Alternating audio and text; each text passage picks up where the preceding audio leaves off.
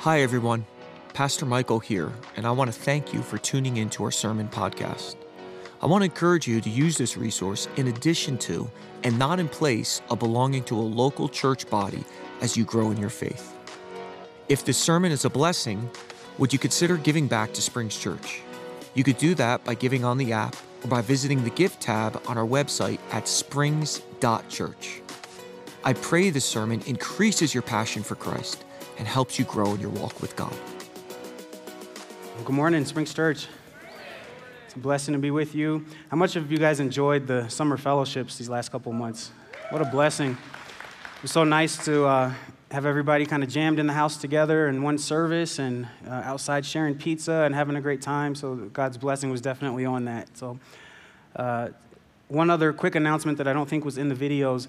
For those of you that are not members of the church yet, or those of you that maybe have questions about what it means to be a member, what are our core values, where do we take a stance on Scripture, and all those great things, we have a Connect class, we call it Connect Sunday, happening during the 11 o'clock service. So right after this service, if you go out my left, your right, into Classroom 1, I'm looking at Andy, Classroom 1, Elder Andy and Tim Cohen, one of our deacons, and Pastor Dave will be leading a Connect Sunday class. We want to invite you guys to come, and I think they'll probably have some refreshments and things in there, and we'd love for you to ask all your deep theological questions. Elder Andy is ready for that, so you guys make sure you pop over for that. Amen? Well, we are going to continue. If you remember a couple of months ago, Pastor Michael started a series on the life of Moses. So we're going to continue in the life of Moses, and I want to talk this morning about the heart of intercession. So we're going to get into Exodus chapter 32. And I know we've been standing for worship, and we turned around and did high fives and all that good stuff, but can I ask you to stand one more time? We're going to stand as we read the Lord's word together. So I'm in Exodus 32, and I'll be reading from verses 30 to 35. And so it says, "The next day Moses said to the people, 'You have sinned a great sin. And now I will go up to the Lord. Perhaps I can make atonement for your sin.' So Moses returned to the Lord and said, 'Alas, this people has sinned a great sin. They have made for themselves gods of gold. But now if you will forgive their sin, now if you will forgive their sin. But if not, please blot me out of your book that you have written.' But the Lord said to Moses, 'Whoever has sinned against me, I will blot out of my book. But now go, lead the people to the place about which I have spoken to you. Behold, my angel shall go before you. Nevertheless, in the day when I visit, I will visit their sin upon them.' Then the Lord sent a plague on the people because they made the calf, the one that Aaron had made." Well, Father God, we celebrate who you are in this house. We're thankful for an opportunity to join together in song and just lift up wonderful truths about you, to build faith and to stir hope inside of us. And we ask you, Holy Spirit, to meet with us now. Draw near in your presence and open our hearts and anoint our hearing to receive what you would speak from your word today. In Jesus' name, amen. Amen. We can be seated. Thank you. We know the story of the Israelites and how the Lord delivered them out of Egypt. And I think it's 8 or 9 sermons now that we've been following Moses and talking about the life of the Israelites. Where we are in this passage is that the people had heard the testimony of God. He had given the 10 Commandments chapters before. And the people had heard what God had spoken. He reveals himself through a law which teaches us about his character. When he says things about not stealing, when he says things about not committing adultery, what we learn from that, number one, is that the natural propensity of our hearts is to do the opposite, and that's what sin is. But in that same place, we get a chance to understand the holiness of God. And so he's delivered the commandments to the people. And the Bible says that with one voice, they all heard the commandments of God, and they said, "We will obey." There was an exchange. There was a place where God laid down a command, and the people said, "We will obey." The Lord had descended with thunder and with smoke, and it says that they trembled at the sound of his voice. They had encountered the presence of the Lord and the holiness of God, and they said, "We will obey." And so you flip to the passage that we're in, and we find that Moses had been away with the Lord on Mount Sinai. He's receiving revelation from God and instruction for the people. And while he's gone, the Israelites lose their minds. They get tired of waiting. They start saying, "Where is this Moses?" And they kind of crowd around Aaron. And in his weakness, he caves and he says, "Give me all your jewelry." Because they said, "Make us gods. We're tired of waiting on this Moses." So the jewelry that the Israelites were wearing was supposed to be a moment of remembrance for them. When they left Egypt, the Bible says they took plunder.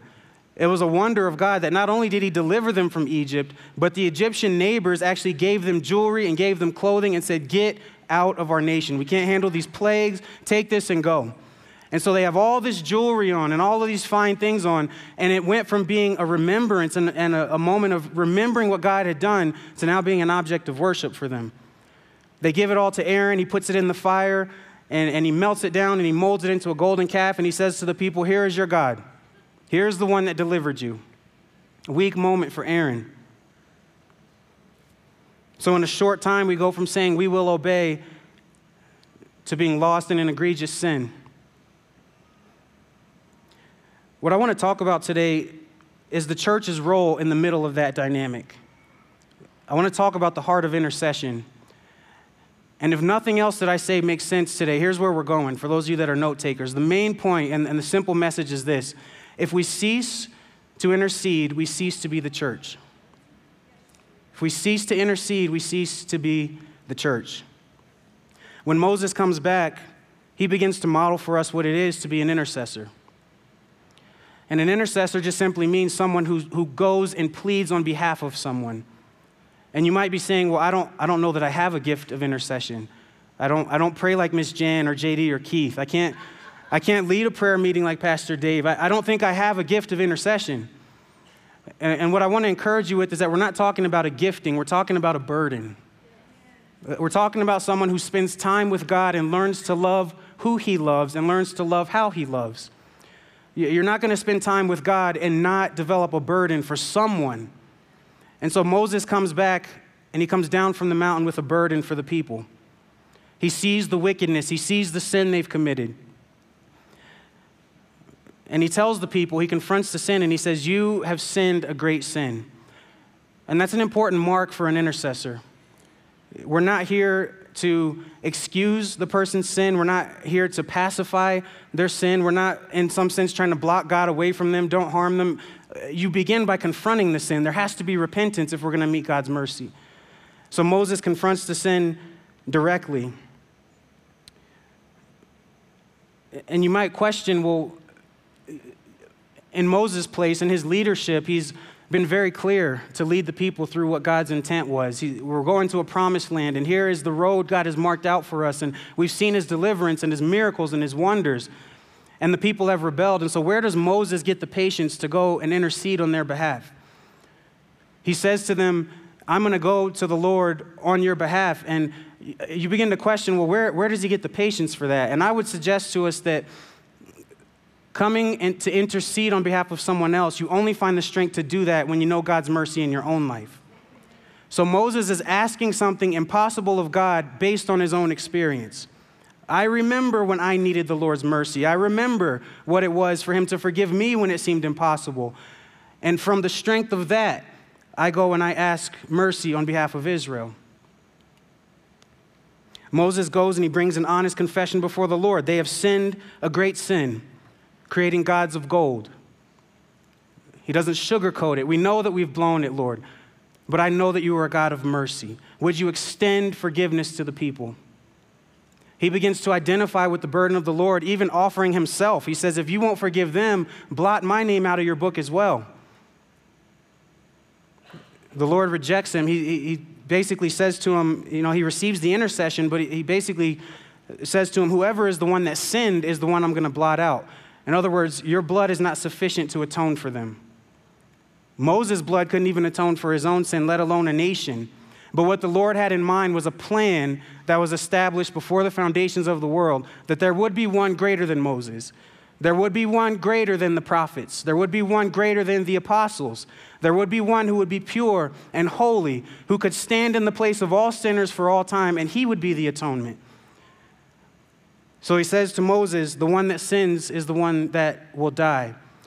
Now, we've got the full measure of time, and we can see where the Lord was leading with this. But here, Moses is in a place of brokenness before God, interceding for the people. So what we see with Moses is, again, the nature of intercession is knowing God's heart of mercy, and from that place, boldly pleading on behalf of others. If I had to summarize this little passage quickly, I would say that it's really three things. You've got the sin of Israel, the intercession of Moses, and the faithfulness of God. So even in this place of Israel having been caught in their sin and Moses going and interceding for them the best that he can, and the Lord says we're still going to have to deal with consequences for the sin. You've offended a holy God, and there are still going to be consequences. But in his faithfulness, he tells Moses, continue on with the plan. Go along just as you were. Continue on to the promised land, and I'm even going to send my angel ahead of you. And it was a visible reminder that God's promise and his plan were still intact for the Israelites. Again, our main point today is if we cease to intercede, we cease to be the church. And what we learn from Moses, again, is first knowing the heart of God, experiencing his mercy in our own lives, and taking that as a catalyst, as an impetus to go forward and intercede on behalf of others. So I have two thoughts about this, and we'll walk through those together as we go. I want to share a story that I ran across as I was praying and studying for this. It's been over 20 years since the story of someone named Ike Brown broke into the Florida courtrooms. He was a police officer for over 38 years in Jacksonville, family man, and loved his wife and his children. And he had a son named Ike Jr. Ike was about 21 years old, and he went with his best friend to go over to another friend's house to play video games. Innocent, nothing wild or crazy going on over there. So he and his best friend go, and they're playing video games with this other friend, and a fourth person shows up that knows the homeowner. Ike Jr. doesn't know him, but they're all sitting around in the room.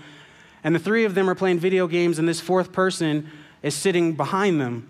And in a moment of demonic rage, just unleashes a random attack and starts shooting everybody in the room. The friend that owns the home survives. Ike Jr. and his best friend do not. And so Ike Sr. gets a knock on his door in the middle of the night. It's his chaplain, his lieutenant, his chief. They all come in and have to deliver the news that his son was killed that night. So it's a devastating story. A police officer who served and protected and worked to guard against these types of atrocities all across the community. He worked the beat, and here his own son was taken from him in cold blood.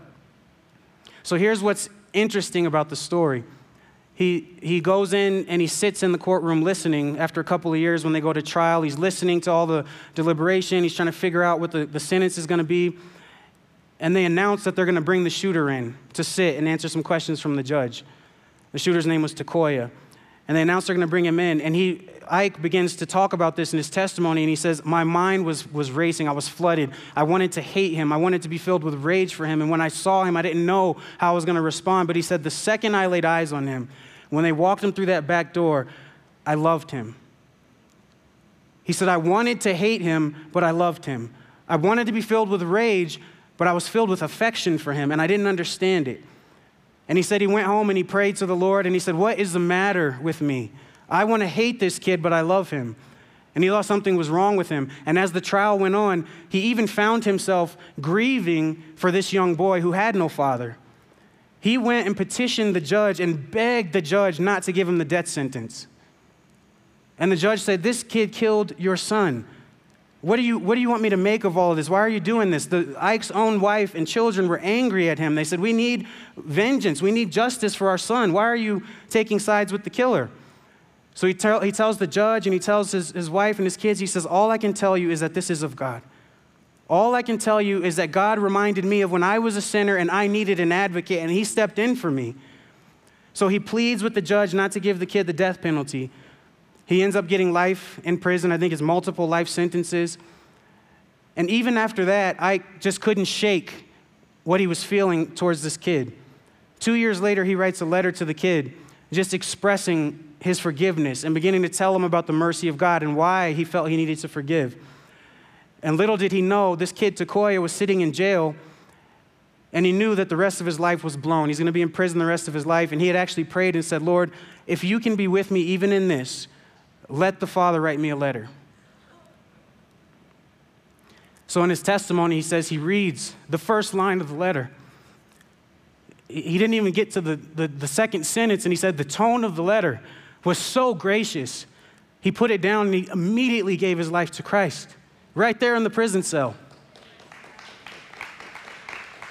The mercy of God through an intercessor. And that's not even it. He didn't even finish the letter. The end of it is where you're really not going to believe me. In fact, I put links, for those of you in community groups, there's links to the articles because I'm not fudging any of this. You guys can go read it yourself. At the end of the letter, the Ike writes to Takoya and he says, as he's closing his letter, he says, listen, I want you to know the love of a father. Would you be open to me adopting you?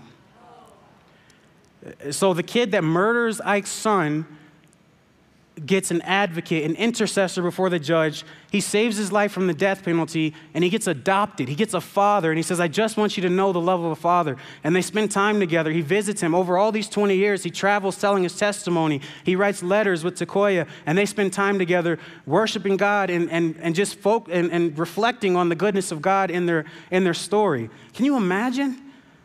And so a story like Ike's is hard to believe. It's hard to imagine. Where would someone get the heart of mercy for someone like that? I actually had to sit and wrestle with it. I thought, was he looking for a way to just get his son back vicariously through Takoya? Was there, what a strange dynamic. What a strange relationship the Lord has built. But I'm reminded of what Ike said in his story. His family was angry at him. His judge was confused, but he said, I just can't shake the memory of God's mercy towards me when I needed an advocate.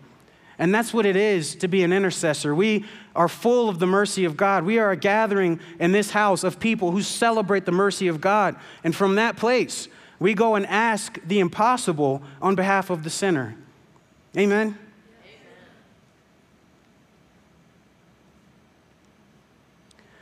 The 2 points that I want to make concerning this, the first one has to do with the church being a house of prayer. We've just seen in Ike and in Moses this analogy of what it is to be an intercessor. And I want to give you a thought here that the high calling of the church, of all the things that we're commanded to do, we preach, we teach, we worship, we fellowship, we discipleship, all of the outreach, everything that we do, the high calling and everything pivots off of the Lord's command that this would be a house of prayer for the nations. We are a gathering of intercessors, first and before everything else.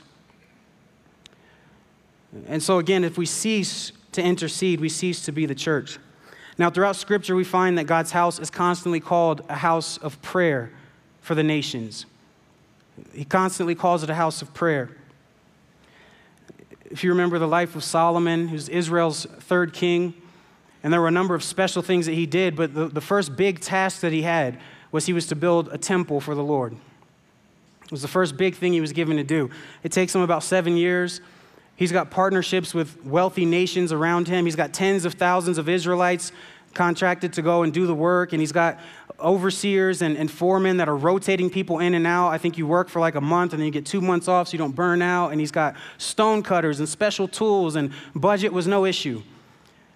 So he takes about 7 years to build the temple, and then he calls the elders and the Israelites all together, and he's going to have a dedication service.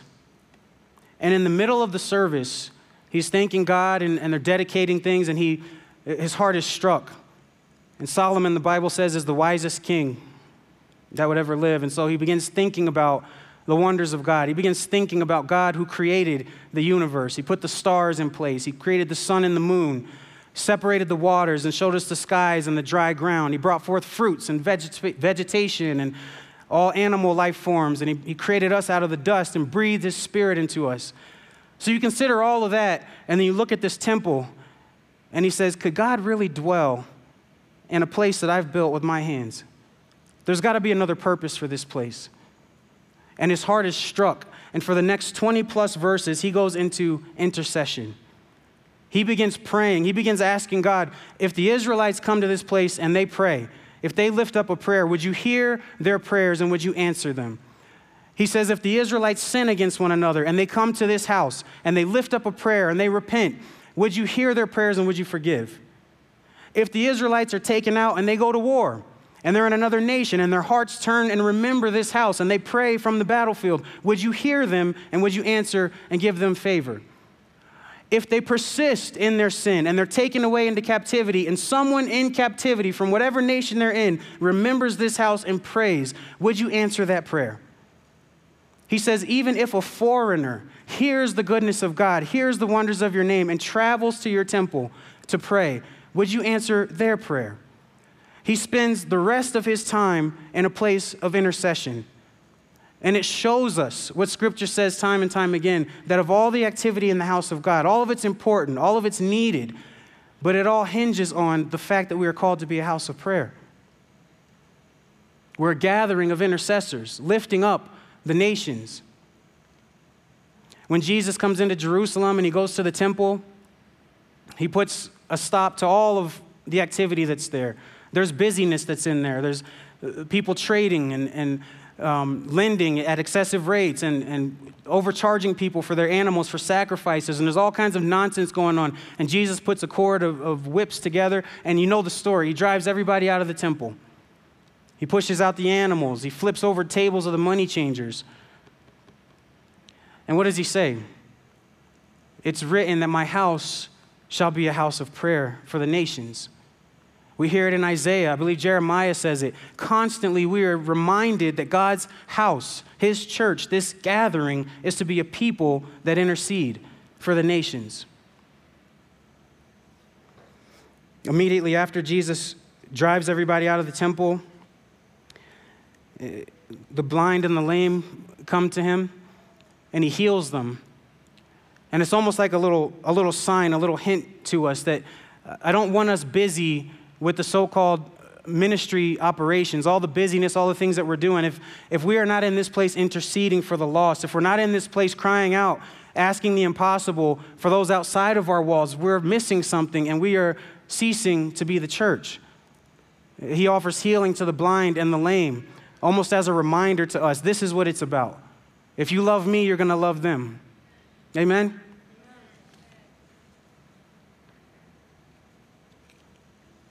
So we cease to intercede. We cease to be the church. The next thought that I just want to talk through briefly is just related to the idea that we cannot let our hearts grow cold. It can be difficult to walk as an intercessor in this life. There are friends that I've prayed for years, people that we love that are close to us, family members that are still addicted, still running from God, still resisting the mercy of God. And it gets very frustrating when you're sharing the gospel, you're counseling with them. They call you when there's a crisis, but then they won't come to church. They won't listen to the gospel. And it gets difficult. And you get to a place where you just think, man, I'm just going to have to let them go. And not in a healthy way. It's in a place of anger, not God's heart. I don't care what happens anymore. I can't carry you anymore.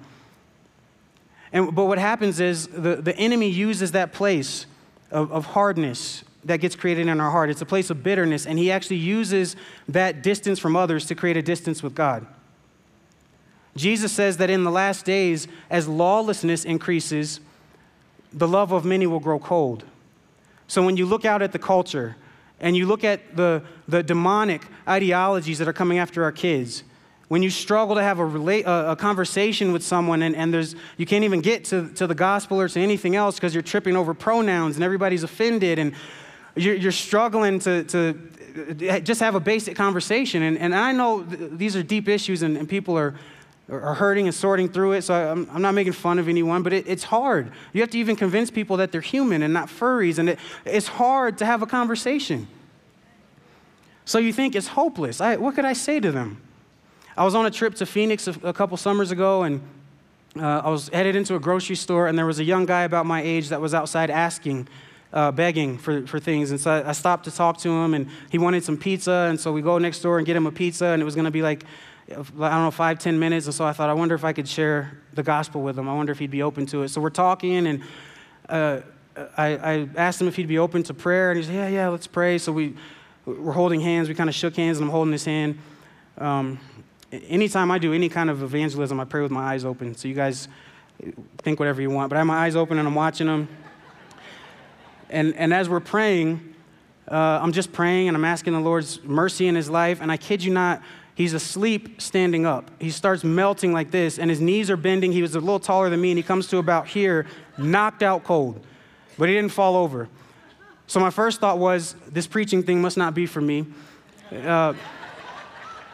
But once I get over my insecurity, I start thinking, Lord, what is that? And so we pray, and I get him his pizza, and he kind of goes on his way, and he woke up like nothing happened. And what I learned was I started to see this happening. You see these videos online in San Francisco and in Philly, and the fentanyl crisis and the drug epidemic that's happening. When people are taking fentanyl and these horse tranquilizers that they mix in, they literally turn into zombies. And so they'll be walking across the street and just stop cold turkey and just fall asleep. That's what the drugs do to them. If they survive, if they even live to tell about it, it's one of the horrific effects. And they just look like zombies everywhere. So I'm bringing that up because you see something like that and you wonder, Lord, how am I even going to preach the gospel if he's falling asleep? Like, it seems hopeless. The drugs that are plaguing certain cities, and the difficulty having conversations, and the hard hearts. You give your life away and you quit your job and you go to a mission field, or you go and do street preaching only to find the people won't receive the message, and it feels hopeless. And your heart begins to grow cold. You see the Antichrist spirit getting a grip on the culture, and it just begins to feel hopeless. How could I intercede? The people won't even acknowledge what sin is. I can't bring them to God. And you begin to feel hopeless. I had a dream a few years ago that I don't think the Lord will ever let me forget it. But the short version is there was a preacher, and he's standing next to the mouth of a huge cave, and there's railroad tracks running right into the mouth of the cave. And in the dream, I knew that this was hell. It's going straight into hell. And there are people coming down in carts. They're all sitting in these carts, just kind of rolling into the cave, right into the mouth of hell. Just hordes of them just coming in. And the preacher is preaching his heart out. The Lord can still save you. It's not too late. Repent, turn from your sin. His mercy, his blood will cover you. Just turn, it's not too late. And they're laughing hysterically, rolling right into the mouth of hell. And I just woke up feeling so burdened and so discouraged for that preacher in the dream. It wasn't anyone that I knew, but I just thought sometimes that's how it feels being an intercessor. It feels so hopeless. It feels like you're trying to drag them to God, and they actually love their darkness. They love their sin. But Jesus warns us about this, and I think it's a caution for the church. He says that in the last days, lawlessness will increase. We will see the Antichrist spirit getting a foothold. You will see strange policies being pushed through. I read something about in healthcare administration or something along those lines, and they're trying to get to where they can provide some kind of coverage. Essentially what the case is that men who think they're women want to be able to breastfeed. So now we're dealing with just this depraved mindset, and it feels so hopeless. And the tendency is to say, okay, it's just me and Jesus now. I don't understand how to love the others. I can't intercede for them. But what happens is, when our love grows cold towards others, it creates a coldness in our hearts towards God. Why? Because Jesus loves the Gentiles. He died for every one of them. So he's not limited by our limits. That's why he says, before we go running out into a harvest, he says, pray to the Lord of the harvest. He's going to give us his heart. He's going to empower us with his strength. He's going to give us the grace to communicate and to minister in those impossible areas. And it's from his heart of mercy that we learn to turn around and intercede on their behalf. Amen? Jonah's life and ministry was an interesting one. I think about Jonah as kind of the ideal churchgoer. Jonah had everything that I think we preach about in the modern church. He knew who he was in the Lord. Every time they mention him, they say, Jonah, the son of Amittai. And so he can trace himself back to the covenant people of God. I know who I am in the Lord. He knew what his calling was. He was operating as a prophet. Even the surrounding pagan nations acknowledged this in him. Every time that he preached, there was repentance. So he's walking in his calling. Many of us are trying to figure out our calling. Elder Gary has been begging to take a sabbatical, and we're like, we don't have our calling yet. We need you to stay as an elder. And then he hears from the Lord clearly. We see a couple of times in his letter that he can hear from God. Now, he didn't always like what God was saying, but he was hearing clearly. And we spend most of our time in the modern church preaching about those three things. He's the ideal churchgoer. It would seem that he's got it all together in the Christian life. And yet the Lord prompts something in Jonah's heart, and he sends him to the Ninevites. And it's unique because Jonah is one of the few prophets that God sends to a pagan nation. And typically, the prophets from Israel go and they witness to the kings. They witness to the people of God. He sends them away to the Gentiles. And it's what we've been talking about. Jonah resists God and he runs from God. He doesn't want to go to the Ninevites. Nineveh was the capital of Assyria. That would be the nation that a few decades after Jonah would actually come and take Israel captive and march them out of the promised land. Jonah knew them as a pagan nation. He recognized they were not God's covenant people, and he was indifferent to what would happen to them. Now, just to fast forward a little bit, we don't really understand fully why Jonah was so reluctant until later in the book. He actually tells God, once the people repent, because Jonah goes and he eventually preaches and he shares God's word, and the people repent. Everyone from the king down to the animals, nobody eats, they fast. The Bible says they all fast and they repent, they turn from their evil, and Jonah gets upset about it. He actually says to God, I knew you were going to do this. I knew you were going to forgive them. I knew you were slow to anger. I knew you were going to show them mercy. That's why I didn't want to go. And so the Lord shifts from Nineveh to dealing with Jonah. He begins to ask him questions. Do you really deserve to be that angry? Should I not show mercy? Should I not care that all of these people are going to perish in their sin? So he begins to expose in Jonah that the coldness in your heart towards the Ninevites is manifesting in a coldness towards me. You're angry with me for showing mercy. And so that is the tactic of the enemy. Well, as long as I've got my calling, as long as I know who I am in the Lord, I'm reading my Bible and I'm journaling, I got my favorite podcast as I'm driving, I got my faith together. But when we cease to have a spirit of intercession for those outside of this community, even for those that are in this community, maybe those that are hard to deal with and we need to endure and build relationships and love them, when we cease to have that spirit of intercession, it creates a coldness in our hearts, and it becomes a tactic of the enemy to separate us from God. Can we see that?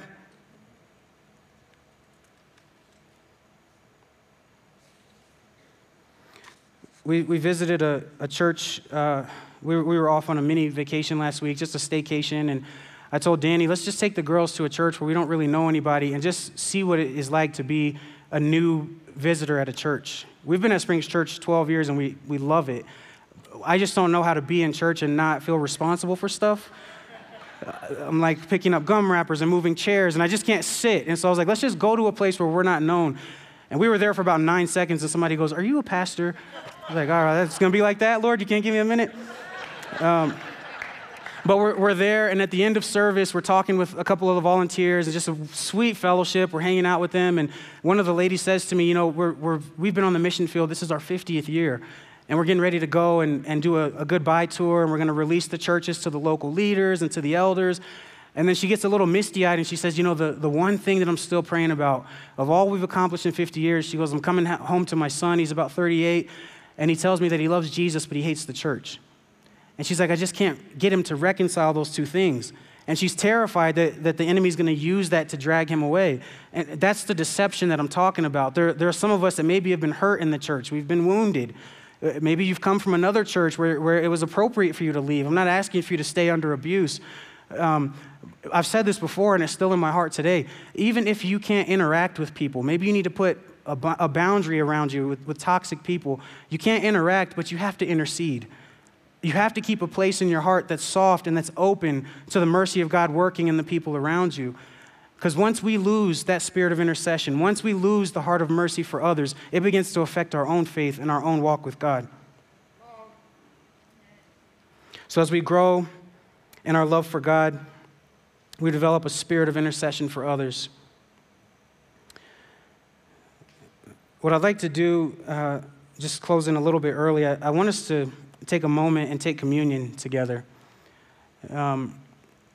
And I'll ask the worship team to come up and our prayer team.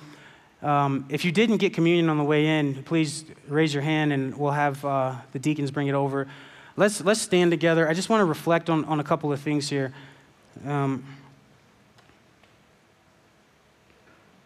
As we said, when you lose the spirit of intercession, it has a negative effect on our walk with God, our connection with God. The caution that the Spirit gives us is not to let our hearts grow cold. And we also understand that the church is a gathering of intercessors. This is a house of prayer for the nations.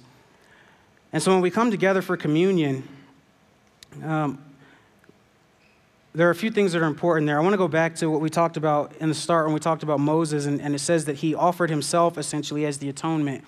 Our tendency is when we get full of passion and zeal and we're burdened for the people, we do want to lay our lives down for others. We will sometimes stay too long and deal with narcissism and deal with abuses and things. That's not intercession, right? We'll have to have another sermon to talk about boundaries and toxic people, and we'll pray through that. But the benefit of what we have that maybe Moses didn't know he had is that when we intercede, when we go to the Lord on behalf of others, we ask the impossible on behalf of the sinner. We actually plead the blood of Jesus over them. We're not offering ourselves to try and atone in that sense. We offer the finished work of Jesus and his cross. And so what I'd like us to do is we search out our hearts today. You know, when Paul brought the people together for communion, he began to explain to them the importance of the body of Christ represented in the bread and the blood of Christ and the new covenant represented by the spilling of his blood. But as he gets down through his instructions and as he gets down to the end of what he's saying to them, there's a really important phrase there where he says, wait for one another. It's this reminder that it's not just me and Jesus. Moses went back to the Lord on behalf of the people, and he could have probably gone to the promised land and it had just been him and God. And like, Lord, just let me start over. I've got my wife and my sons. We'll just start over and try with some more obedient people. But something in his heart, a place of intercession says, I need to wait for the others. I want to intercede and I want to see God bring them through. And in the context of communion, Paul was trying to get the people to stop being self-centered. Some of them were taking big old chunks of bread and drinking enough wine to get drunk, and other people didn't get anything. And he says, this walk, this unity that we have in faith, it's about us being one. It's about us maintaining a softness in our hearts, a spirit of intercession for one another, because that's where the blessing of the Lord comes and touches our unity. And so there are two things that kind of came to my heart in prayer, and I was searching my own heart along these lines.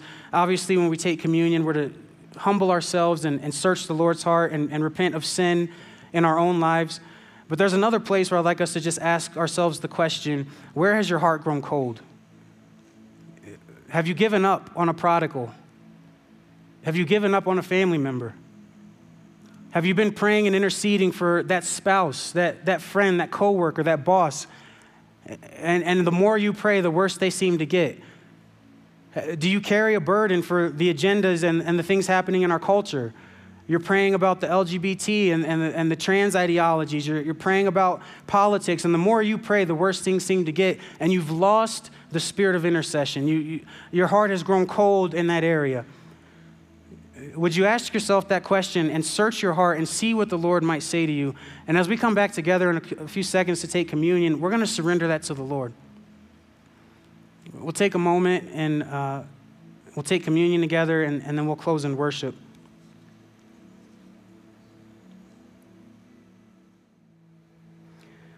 Father, we just take a few moments this morning to reflect on your love, your intercession for us, to reflect on your mercy, to celebrate your mercy in our own lives. We search our hearts, God, and we repent of sin, we repent of wrongdoing, we cling to your grace in our lives, and we thank you for the finished work on the cross that makes us new in you.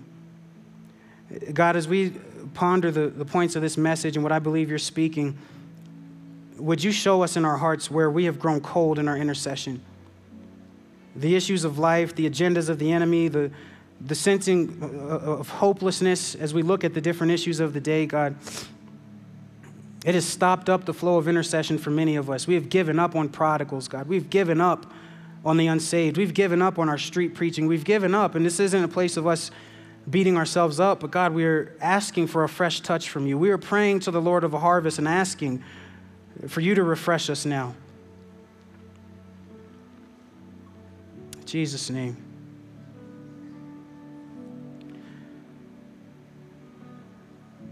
Well, the word says that on the night that Jesus was betrayed, he took bread, and when he had given thanks, he broke it and said to his disciples,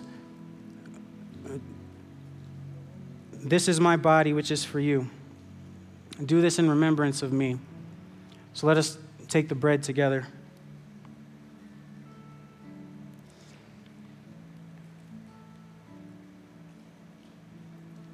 In the same way also he took the cup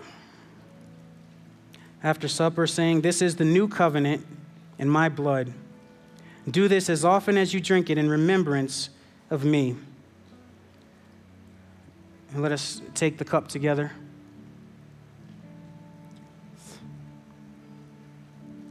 And he says, "For as often as you eat this bread and drink this cup, you proclaim the Lord's death until he comes."